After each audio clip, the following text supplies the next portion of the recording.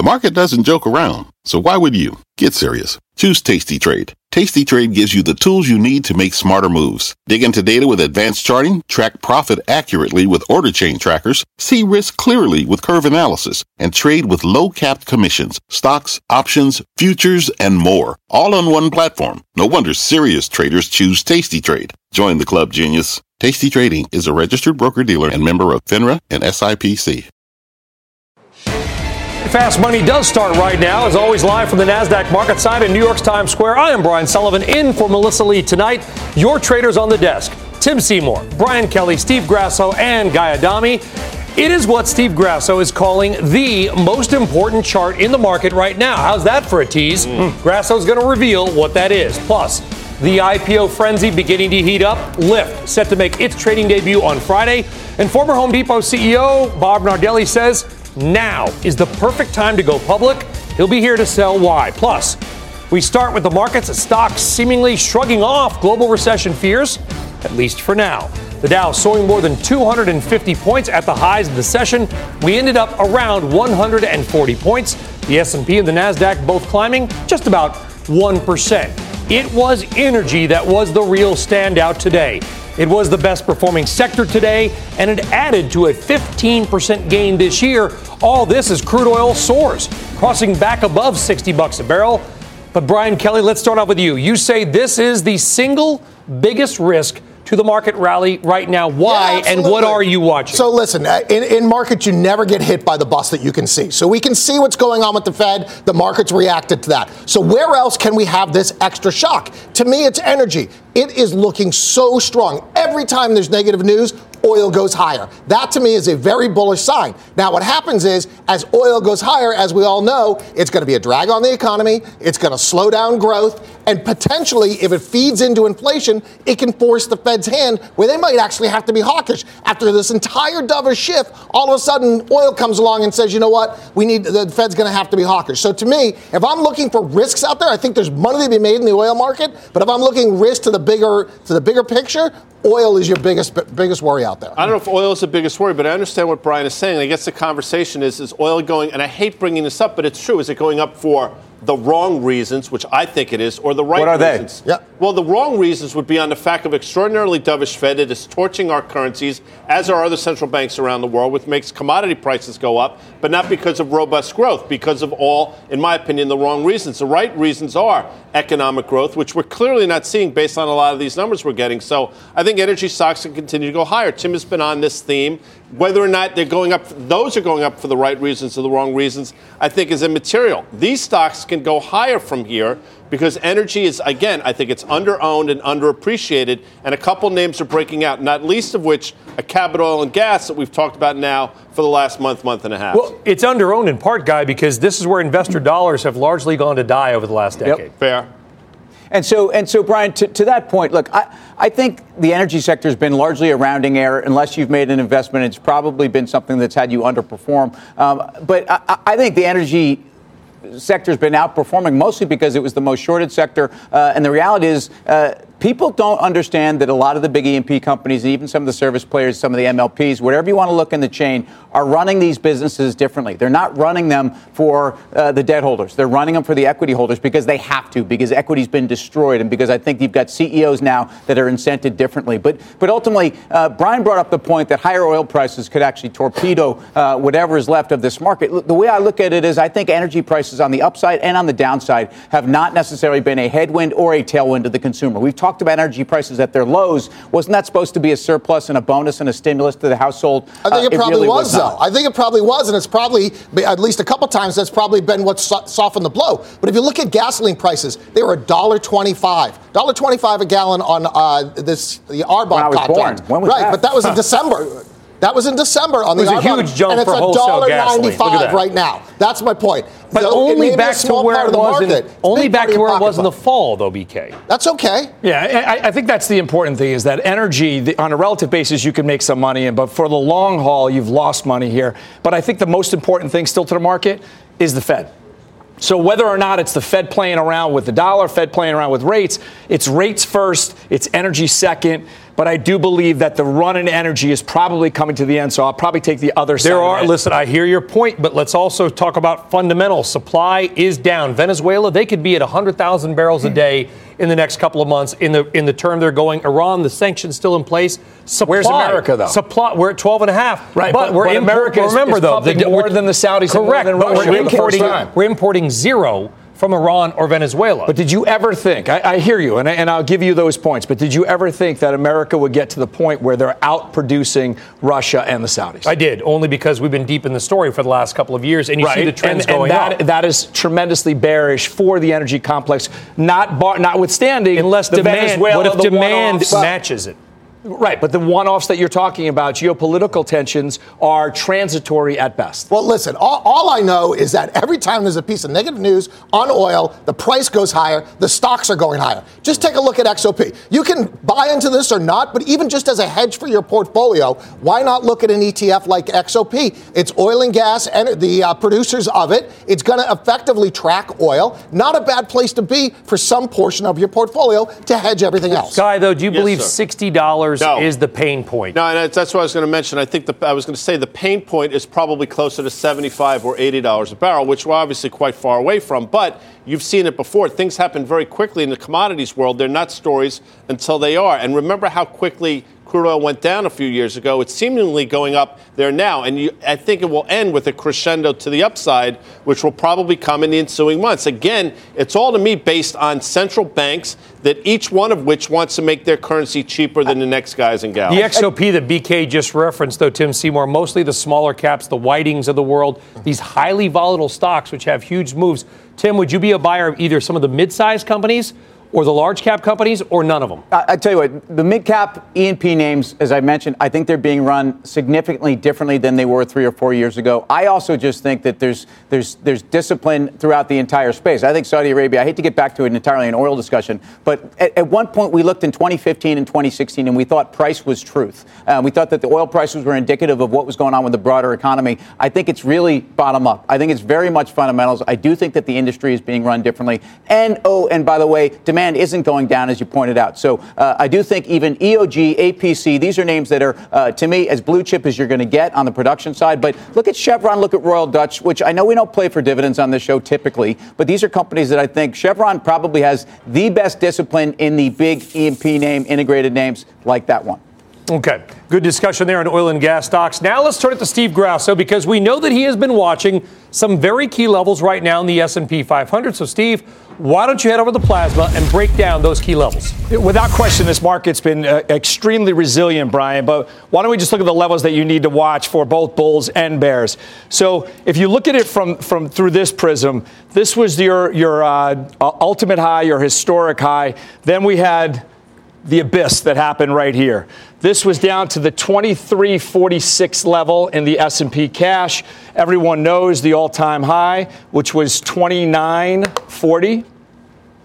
Now we're in a different world right here. Obviously, the bulls have won pretty convincingly here, but the main level to watch is this level right here that we've all talked about, the 2815 level.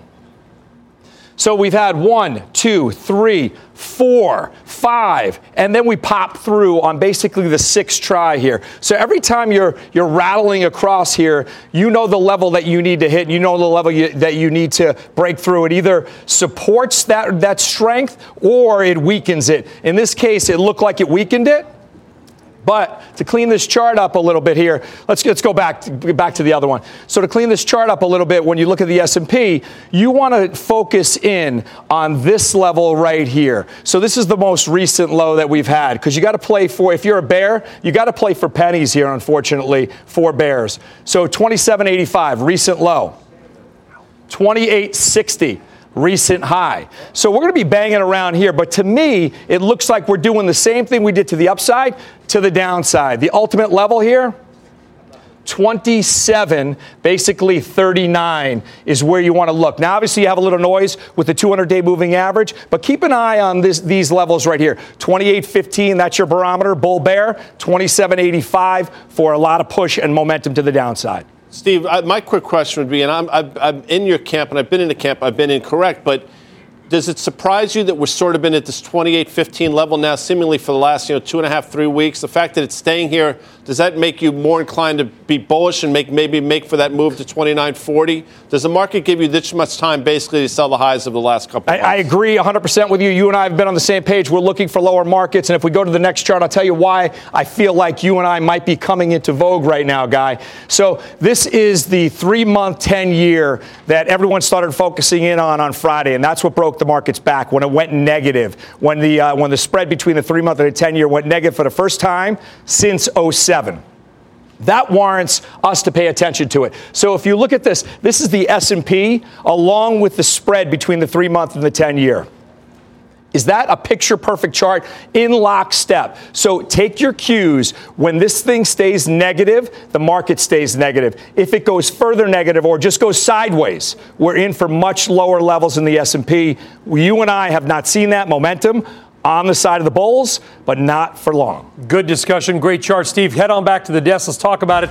Paul Hickey in Bespoke Investment Group, Tim, pointed out this morning that it's not if the yield curve inverts that's a problem for equities. It's how long it stays inverted. Does that worry you? I think people are talking about the yield curve, and they've applied historical metrics to what it means for the market, for how long and whatnot. And frankly, I have no idea. I think the things that from today's market that are the most important, you had a 2-year auction. You actually had the lowest 2-year yields in over a year. And the fact of the matter is it's very well bid there. Obviously, conversely, you've got a Fed that may be their next cut. Their next move is a cut. So therefore, the short end should remain bid. I would also point out to the Case-Shiller home prices up 3.6 year over year. That's the slowest year over year advance since 2012. Fed, wealth effect. What are we talking about? People are starting to feel it. And if these guys are going to be right, they're going to be right because people are going to start on the household, start feeling less secure about where they are. And I think the market will follow. Finally, you had consumer confidence numbers that are lowest in 2.5 years. This is the data that I care a lot more about than looking at the charts. I'm not saying Steve's wrong. I'm just telling you that the S&P is going to move based upon a function of where we are in terms of consumer, household confidence, wealth effect, and ultimately really where the Fed is. So what's interesting, though, you mentioned the 2-year today. When we saw that 2-year auction, it was actually really good, meaning there was demand, yields went lower. What did the stock market do? It sold off. And that was one of the first times that I've seen the stock market start to change its stripes. The whole concept has been lower for longer. There is no alternative. You have to buy stocks. But all of a sudden, now you've got a stock market that's a little bit concerned about lower yields. That's a difference. So to Grasso's point, you have to watch these levels. I think 27, 22, that's the low from the beginning of March. That's right now, to me, is where the strike on the Fed put is. If we get down to that level, I wouldn't be surprised to see some Fed talk that helps boost this market. But Guy Adami, 2.42 on the 10-year bond yield, negative yields in Germany, negative yields in Japan, the Australian 10-year below 1.8% for the first time ever. The global bond market seems to be screaming fear. The S&P up 13% this year. Somebody, I think, is going to have to be spectacularly wrong. Well, the 24% of sovereign bonds globally, I think, have negative yields. That's a staggering number if you really think about it. And these are not, fly-by-night nations. These are developed countries, and we're, I'm not suggesting we're headed there, but Germany clearly is, and they're the 5th largest economy in the world. So it's telling a story. The stock market seems to think, correctly or incorrectly, and then Tim and I can go back and forth on this, that somehow our Federal Reserve has their back. It's been true now for a decade, but at a certain point, they will run out of bullets as well. Do you think we're close to that point? I've thought that for quite some time. So that's why today was concerning, and that's why this sell-off on lower yields is concerning, because it did happen in Japan. Where are the bullets, though? The Fed right now is down to 250 basis points of ammo, where historically they've needed more to pull the economy out of a recession, and we're not in one. But eventually we will be in one. People will concede. It will happen eventually, and we lack the firepower to pull at least this economy out. And obviously the European markets lack that ability to pull them out, and we've seen that with the ECB. But can I just say something? I mean, here's the other side of all this. I'm not saying that the view is that a recession is a fait accompli, that we have to have it at some point. And if you think about where we were 9 months ago, the global economy was chugging along reasonably well until we threw trade concerns into it. I'm not saying that the global economy is in great shape here, but if you think about the other side of this, there's certainly a global economy that was starting to recover and starting to pick up traction. Who's to say that if we get global policy, and I would get to fiscal policy rather rather than monetary policy, there's a lot of bullets in fiscal policy. And we're not about to go into a recession in this country. And I think the stock market reflects Let's step away, though, a bit from the Federal Reserve and the global economies. There's a great story on CNBC.com right now about how technology companies have been lowering their revenue guidance at the fastest pace in 6 years. Maybe it all comes back to earnings, and maybe earnings growth is slowing down faster than we think. It's definitely slowing. No, go ahead. No, it's definitely slowing down. So EPS has gone negative. Let's just wait to see where guidance is. We're only a couple of weeks away from the thick of earnings season. So I don't think it's too much to ask to see where that guides the overall market. The foundation of the market should be revenue growth, earnings, and earnings growth. You can argue that you might have earnings growth based on, stock buybacks and some alchemy, but you don't have the rest. Alchemy. You like that? That's a great Dire Straits album, by the way. It's a great. That's one of your favorite bands, Brian. Dire Straits. They call me Sultan of Swing Sullivan. Who's they? Nobody. Right. All right. Check out KB Home higher after its earnings report. We're going to let you know what is driving that move coming up next. Plus, the IPO party just getting started this week. Lyft is set to make its public debut, and former Home Depot CEO Bob Nardelli is here, and he says it will leave the markets celebrating. And later, Chipotle shares sizzling, on track for the best performance ever. What is in the secret sauce? The traders will weigh in. Live from New York City's Times Square. Much more fast money right after this.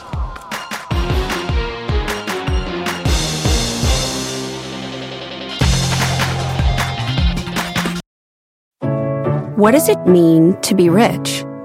Is it having more stories to share or time to give? Is it being able to keep your loved ones close or travel somewhere far away? At Edward Jones, we believe the key to being rich is knowing what counts. Your dedicated financial advisor will take a comprehensive approach to your financial strategy to help support what truly matters to you. EdwardJones.com/findyourrich. Edward Jones, member SIPC. All right, we've got a market flash right now on two big healthcare names. WellCare soaring 15% after hours. Let's get more on the why with Bertha Coombs. Hi, Brian. WellCare is a Medicaid provider, a health insurer, and it is soaring on a report from Bloomberg that Centene has spoken to WellCare about a possible takeover. WellCare with a market cap of about $11.5 billion, Centene with a market cap of about $22 billion.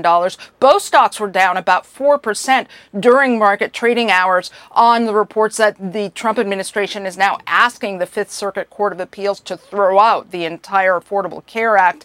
WellCare has just taken over or bought Aetna's Medicare Part D plans, so it does face an expansion next year once it's able to take over those plans. Aetna getting rid of those plans having been acquired by CVS. So we continue to see reported talks here within this sector and reported moves on consolidation. We have put out calls to both companies, have not heard anything, but again, according to a Bloomberg report citing people familiar with the situation, the two firms have been in talks. Back over to you. All right, Bertha, big move there for WellCare. Guys, anybody here got a view or a position on WellCare or Centene? Quickly in WellCare, I mean, the stock's been under extreme pressure. A lot of the, managed healthcare stocks have been getting bludgeoned on everything that Bertha just said. But you look at WCG, for example, probably have 19% earnings growth, trades at 14 times numbers. Those numbers have been pretty steady. It's all the noise around these stocks that have knocked them down. So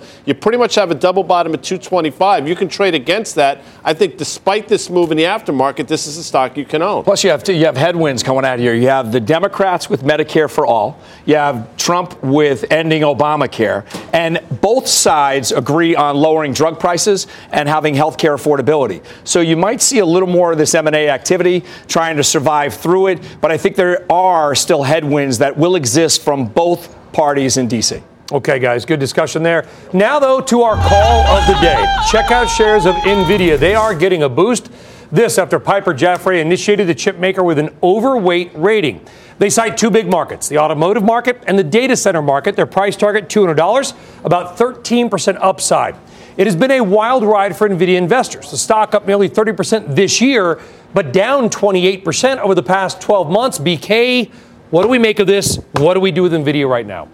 Second question first. You buy NVIDIA because when you look at this, NVIDIA's worked off a lot of the inventory that they talked about. They're in the middle of working off some more of it. Not only did Piper mention the automotive sector, but also gaming for the second half of this year. So when you start to look at what are going to be the growth drivers of this company come second half of the year, you've got multiple different levels. You've got gaming, you've got automotive, you've got data center. They are exposed to so many of the different places that are growing in this slow growth economy. You've already seen the sell-off in this thing. Risk reward to me is great here. The only thing I'd say about that is part of the reason for this massive sell-off is that everybody knows that GPU gaming and data center were essentially 1 and 2, and that GPU gaming was high margin business. These guys were out in front. These guys had the chips that were in all the hot games, and there's a lot of competition now. The multiple on the stock is, I think, still open for debate. I don't dispute anything you're saying. I think probably overly pushed around, probably overly exuberant on the way up, but this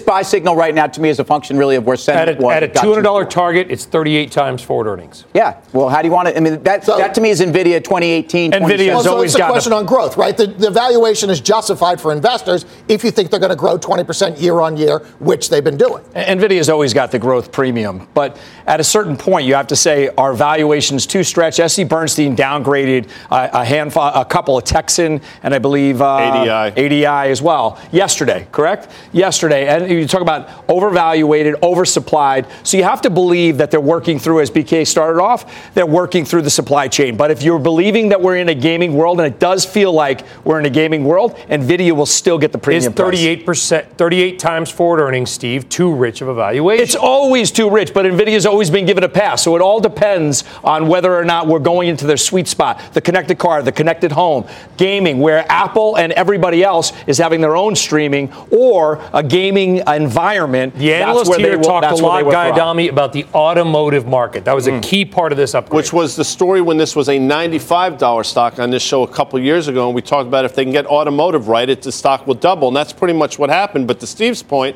everything that the Piper analyst said today, the Bernstein analyst basically said the other thing yesterday, and they stayed negative, I think, on Intel and NVIDIA. So, yeah, listen, you can have different points of view. I get it. I would favor, though, the Bernstein call as opposed to the Piper call. Quickly, before we go dig into that, when you have two analysts who make wildly opposing calls on the same stock, I mean, totally different, how do you play that, Tim? Well, I think you have to have a view of your own, and your people are going to reconcile that against some of the macro drivers and the catalyst for the companies. It comes down to valuation, but usually people are making they're slamming the table and saying buy because they see some inflection point in margins or in a growth cycle or a product that's finally taken hold. I don't think you have either here, so I'm hands off. Okay, thank you. All right, coming up, KB Home higher after its earnings report and adding to a nearly 30% gain this year. We're going to bring you the very latest on that quarter. In the meantime, here's what else is coming up on Fast. I like unicorns. So does former Home Depot CEO Bob Nardelli. And as names like Lyft and Pinterest prepare for their IPOs, he says they could unleash magic in the market. Plus, McDonald's is taking ordering to the extreme. Big Mac McDLT, a quarter pounder with some cheese fillet, a fish, a hamburger, a cheeseburger, a Happy Meal, McNuggets, tasty golden french fries, regular. Well, maybe not that extreme, but the company did just make a huge move that could put it ahead of the competition. We'll explain.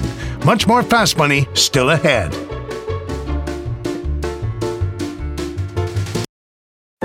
What's on the horizon for financial markets? At PGIM, it's a question that over 1,400 investment professionals relentlessly research in pursuit of your long-term goals. Specialized across asset classes, but united in collaboration, our teams provide global and local expertise. Our investments shape tomorrow, today. Pursue your tomorrow with PGIM, a leading global asset manager. This podcast is supported by FedEx. Dear small and medium businesses, no one wants happy customers more than you do. So you need a business partner just like you. Like FedEx, who understands your passion for serving your customers because they have the same commitment towards you. That's why FedEx offers you picture proof of delivery, packageless and paperless returns, as well as weekend home delivery to 98% of the U.S. on Saturday and 50% on Sunday. See the FedEx service guide for delivery information. What's more, FedEx Ground is faster to more locations than UPS Ground. Trust FedEx for timely deliveries. See what FedEx can do for your business. Absolutely, positively FedEx. All right, welcome back to Fast Money on a busy Tuesday. The IPO market is already on fire, and now Lyft is getting ready for, well, lift off. Our Bob Pisani is down at the New York Stock Exchange with the latest on this year's, no doubt, hottest IPO. Bob. Hello, Brian. Good to see you. You know, no matter what you think of Lyft's potential valuation, and it's really rich right now, you couldn't pick a better time to go public. The most important determinant of IPO prices is the stock market itself, and the S&P is up 12% this year. It's the best quarter since the third quarter of 2009. Second, there's pent-up demand. The IPO market has essentially been shut for 4 months. Third, well-known brands like Lyft and Levi Strauss, well, they're the first ones out of the gate. That's a big help. Finally, the aftermarket IPO business is hot, hot, hot. The Renaissance Capital IPO ETF, this is a basket of the most recent 60 or so IPOs. It's up 31% this year. It's the best quarter ever for this. That's because we had a huge 50% plunge in old IPOs names like Roku and Snap and Carvana, DocuSign at the end of last year, and they've all bounced back. So what's subject to debate is the valuation right now. Let's talk about Lyft. Reports today indicate Lyft intends to price shares above the targeted range of $62 to $68. Okay, let's say they try to price it at $70. That would value the company at above $20 billion. Wait a minute. The last round of funding valued the company at $15 billion. They want a better than 30% premium just to go public? Wow, this is just the beginning. If they get that valuation, what about Uber? The last round of funding valued the company at $78 billion. Okay, let's throw in a 30% premium on that one. Hey, we're worth over $100 billion. Magic. This is how IPO markets blow up. Extreme greed, and the buyers start pushing back. The first ones out of the gate get the premium. Good for them. Let's see how this looks 3 months from now when 50 or 60 companies of, say, lesser quality go public. I want to see this. But if this keeps up, we'll certainly pass that magic $96 billion mark. That was the record amount raised in 2000 for IPOs. It's never been surpassed. But with more than 200 IPOs set to go public this year, Brian, we've got a shot at breaking the old record. Back to you. That is a heck of a year for the IPO market as well. Great stats, Bob Pisani. Thank you very much. Well, your next guest says that right now is the prime time to go public. Let's bring in Bob Nardelli, former CEO of Home Depot, also the former CEO of Chrysler and former GE Power Systems and Transport CEO. Bob, welcome. Why is this such a good time to go public? Well, I think Bob hit it. He hit a lot of the key points. I think, we saw a bounce back after the December tail off, and people are looking for new places to put their money where they think they can get an exponential growth. I mean, there's maybe a little bit more growth, as you guys were saying, in the current equity market. I think the window is open, and there's going to be a lot of people trying to jump through this. I think Levi did it right. They weren't greedy. They opened up. They got a nice lift. I think Bob makes a good point where you don't want to overprice this and see a pullback. So I would take his advice. Let's not be greedy on the first day. Let's get out there. Let's get some growth, and then you're going to get a lot of people piling on, I think. But it's a wonderful time. People are looking for new, exciting opportunities to put their money to work. So, Bob, you've been CEO to a handful of companies, a number of companies, and I've never met a CEO that's negative, and you fit that mold. You're a positive guy. You look through glasses overflowing. But when you look at the IPO market, is there any part of you that feels as if people are rushing to cash out of the market? Is there any toppiness to the overall macro that enters into the equation for you? Yeah, I think people are concerned. You guys were mentioning a little bit earlier. I think, the Fed probably took one too many turns in December. I think, Yellen was a lot more cautious about having to go up and then pull back. We may see that. I think you were talking a little bit about it. So I think, Steve, that's a legitimate point. People are concerned, and they've got a nice recovery from December. They're not going to be greedy. They're probably pulling out a little bit. They may look at Lyft. They may look at Uber. May look at Levi's. Hey, maybe there's more runway here. We'll put our money to work and see what happens. So, Bob, I'm curious. So let's take it from the other side then, right? If I get an allocation in these IPOs, is it a 1-year trade for me? Is it a 5 years? Or do I just get out of them as soon as I get the shares? Well, I wouldn't get out of them. I mean, I think I'd see what kind of runway you got, how much run you can get out of it. You guys do this for a living. You're in and out. You're not talking days. I'm looking at my watch. I mean, you guys are in and out. You know what you're doing. But, Bob, does it worry you that some of these companies just aren't making money? I mean, the bottom line is these are companies that really, there's so much aura attached to Lyft and Uber, et cetera, but these companies, their balance sheets are awful. They're burning cash. Yep. And money is free. And as we like to say about a lot of other companies, I certainly do, this doesn't happen without the Fed. In a world where capital actually has a price, a lot of these companies don't come to market. Well, Steve identified me appropriately. I like to think of myself as a solid businessman, and I do look at that balance sheet. So, I know you do. So I probably am not a typical investor in these initial IPOs.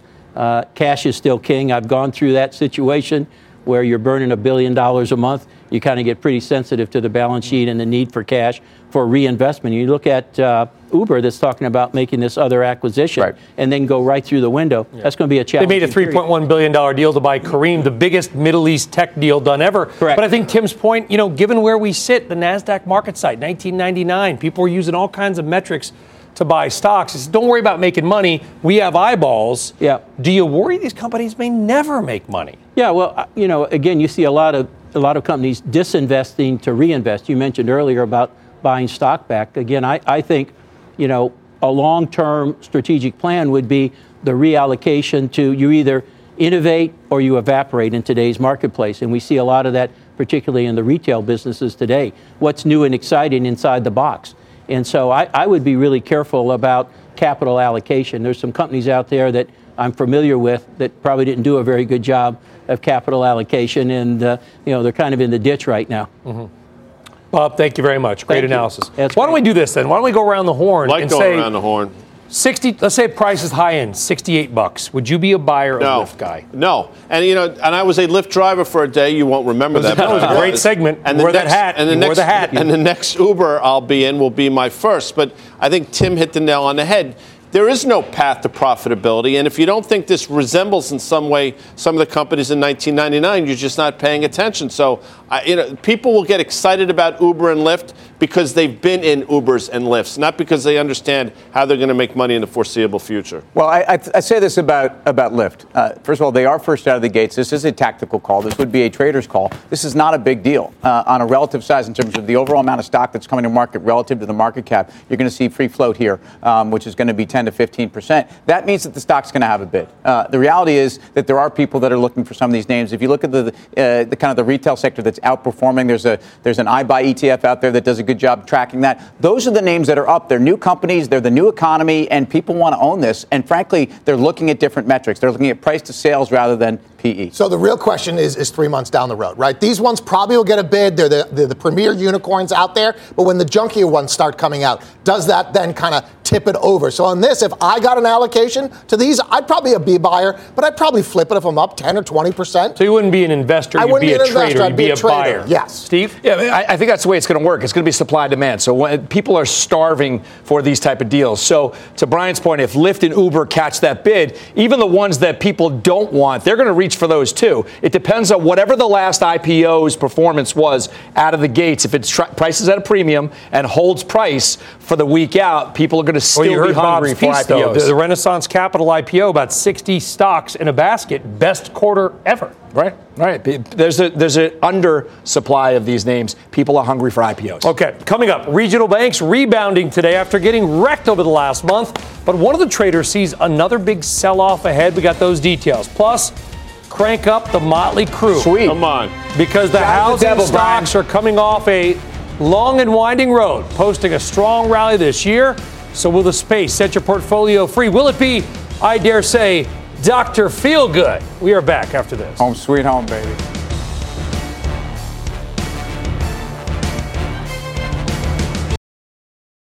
All right, welcome back to Fast Money. A huge mover today, Bed Bath & Beyond. It really topped your tape today. That stock soaring nearly 22% because a trio of activist investors reportedly launching a fight to replace Bed Bath & Beyond's entire board of directors. Not one or two directors, the entire board. Legion Partners, McKellum, and Ancora all saying Bed Bath & Beyond has, quote, lost touch with modern retail. The move prompting Raymond James to upgrade BBBY to a strong buy, saying it could be a takeout Target. Guy. Yeah, and it has a huge short. I think it has a 35% short interest. Now, I'll say this, and people will say, well, that's been a story for a while. Valuation is extraordinarily reasonable. But this stock has been in a 5-year bear market. So what's the point? The point is, if they can get something right and they can force the shorts to cover, which might happen, there's still might ruin on the upside in this stock. I don't think the business model is great, but you could have a short squeeze that takes it up another 10 or 15%. And that's kind of the point on the activist side here. I'm not sure what these guys expect. I mean, frankly, if we're going to continue to use the Motley Crue reference, she's got the looks to kill here. I mean, this is a company that's not expensive. They're in the wrong space. Why do I need to go into that store to do anything? To buy my scented candles, my potpourri, a bath mat, Brian? Point. I mean, you tell me. Well, it's more potpourri that I go in there for. But I get the 20% coupon, so I'm buying a lot of potpourri, but I'm not buying the stock. I mean, maybe you get some kind of a short squeeze. That's fantastic. That's the problem. It's just not for BK. It's just a discounting model. So it's all coupon related. And to Tim's point, what are they hoping for, right? So maybe sales have troughed, but margins still getting compressed. I don't think they know what they want to be, and I don't think the activists know where it could get to. And M&A, I'm not sure what anyone would do with this piece. Even if you had a whole new board. Even if you had a whole new board, I don't know what you're looking for. Okay. Well, they're looking for gain, and the stock got 22% after hours. That's right. shortcut. You got it. From home retailers to home builders. KB Home higher after its earnings report. Diana Olick's been all over that earnings call, and she joins us now live from D.C. Diana. Brian, a bit of a mixed bag. Revenue and new orders down, but KB continues to grow communities and is now offering smaller floor plans at a lower price.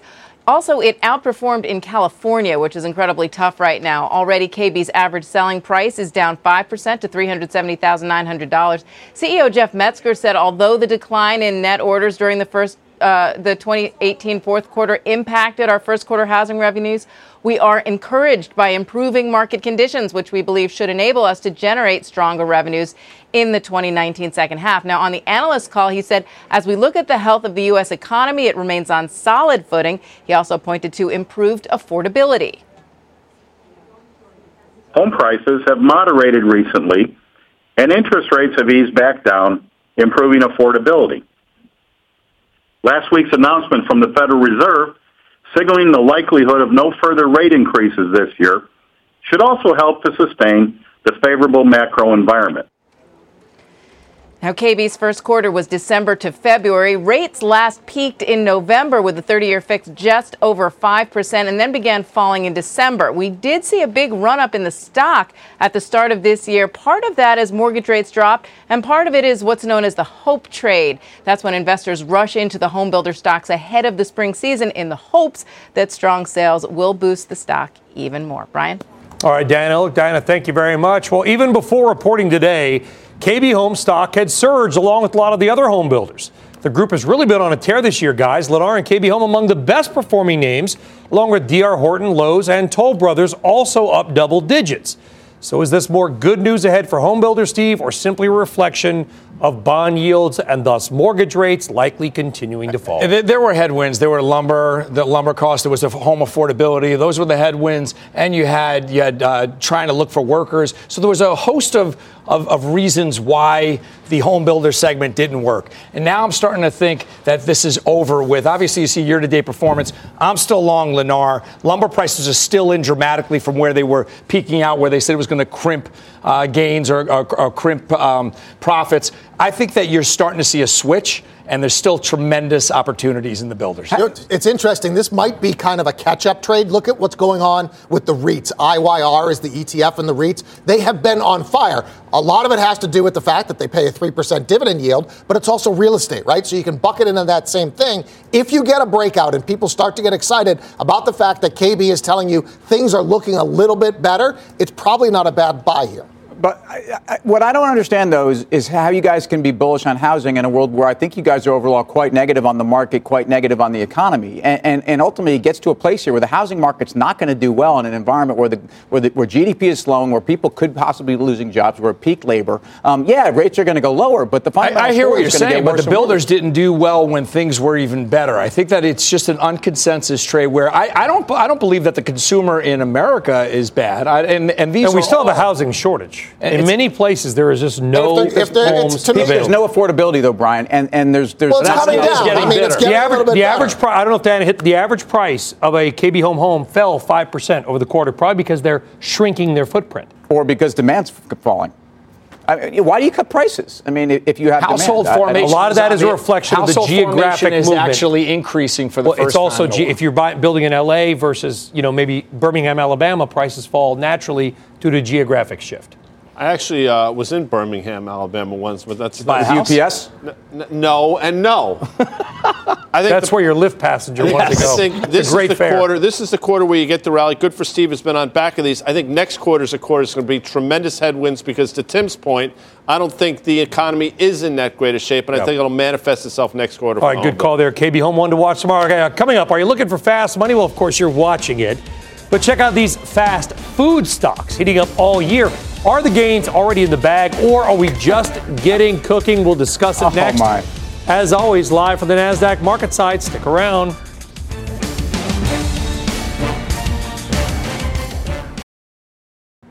All right, another big story today. Welcome back, by the way. McDonald's doubling down on technology. Bits Not Burgers with a $300 million buyout of startup Dynamic Yield. It is McDonald's largest deal in 20 years. Now, who is Dynamic Yield? Well, they specialize in personalization technology, which McDonald's hopes will help modernize its drive-thru services by having digital menus that will adjust to each location on store traffic, weather, and other factors, also suggesting maybe meals that you would like. That move giving McDonald's a boost today, but it is trailing the other fast food giants this year, only up 5%. Chipotle up 60%, on track for its best quarter ever. Starbucks up 13% and trading at an all-time high. So is this McDonald's tech bet enough, Guy Adami, to heat up the stock? Well, I don't know. In terms of valuation, now it might be getting a little ahead of itself. We've all liked to think McDonald's across the board, but now you're getting into levels where at 22.5, 23 times forward earnings, I think, is it worth the price of the ticket? I would say you're bumping up against levels, and we have a great chart here. You go back to the pre-December high. That's the left side of your M. Then you have the rollover. I see what's going on there. Then watch, and you get the middle, and now you're going to make the third part of the M. I suggest. But it's a terrible looking M, by the way. I don't know if you were not drawing. He doesn't have great penmanship. Look at the. Whatever. Not great penmanship. They should have spread it out a little bit. The McDonald's formation is bearish. BK. It's like that hoof and mouth disease. That's bearish too? Yeah. Well, I see the golden arcs, not the golden arches in this one. But I do think you can actually get a breakout on this. We've seen with other fast food retailers when they embrace technology, and not that McDonald's hasn't done it up to this point. Domino's is a great example. Was the one. Everybody who's done that has seen an increase in sales. This could be the thing that's a little bit different. I mean, that chart is one to make you grimace. I will admit that. Wow, that's fantastic. Sold it. Good for you. Well done. Obviously. Good for you. Okay, but here's the thing. What they're hoping for, this is not menu innovation. This is literally artificial intelligence. You drive up. It's like Netflix. If you like this, maybe you'll like that. Here's the bottom line. Is it going to drive sales? Are people going to order more and different things because the menu is different? See, I think so. But restaurants have been doing this for a long time. Mrs. Fields used to put out cookies in the mall when their sales were down, and you'd come sniff it and you'd go over. I've been caught a couple times over at Mrs. Fields, once or twice, but it works. Now they're using Mr. technology. Fields now? Look, the bottom line here. Anyway,